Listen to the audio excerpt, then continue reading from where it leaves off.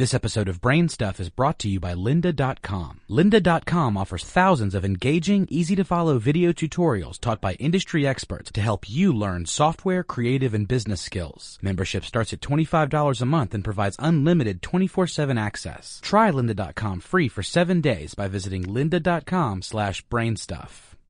Welcome to Brain Stuff from HowStuffWorks.com, where smart happens.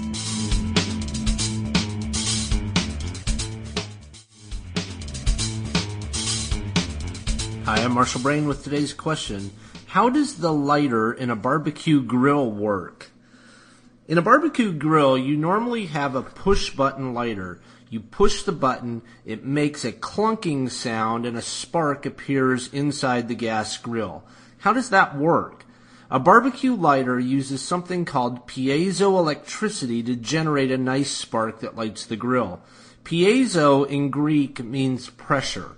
And you find piezoelectric materials in a number of different places. For example, all of these products depend on the piezoelectric effect. The push-button lighter in a barbecue grill, the push-button lighter on a cigarette lighter, piezoelectric beepers, which are common in digital watches and just about anything electronic that goes beep, piezoelectric tweeters in stereo speakers, the sound-generating arrays for sonar, fish finders, and ultrasound devices, crystal microphones, phonograph needles, and the quartz crystals used in most digital clocks, watches, and timers as the time base. Certain crystalline materials, like quartz, Rochelle salts, and certain ceramics have piezoelectric properties. When you apply pressure to them, you get a charge separation within the crystal and a voltage across the crystal that is sometimes extremely high. For example, in a barbecue lighter, the popping noise you hear is a little spring-loaded hammer hitting a crystal and generating thousands of volts across the two faces of that crystal. A voltage this high is identical to the voltage that drives a spark plug in a gasoline engine. The crystal's voltage can generate a nice spark that lights the gas in the grill. In a crystal microphone, air pressure deforms the crystal enough to cause very small voltage changes in the crystal. These voltage changes are amplified and used to record or transmit sounds.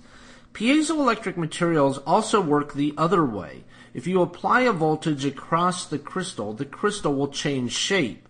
The change in shape is very slight in most cases, but it's enough to drive small speakers.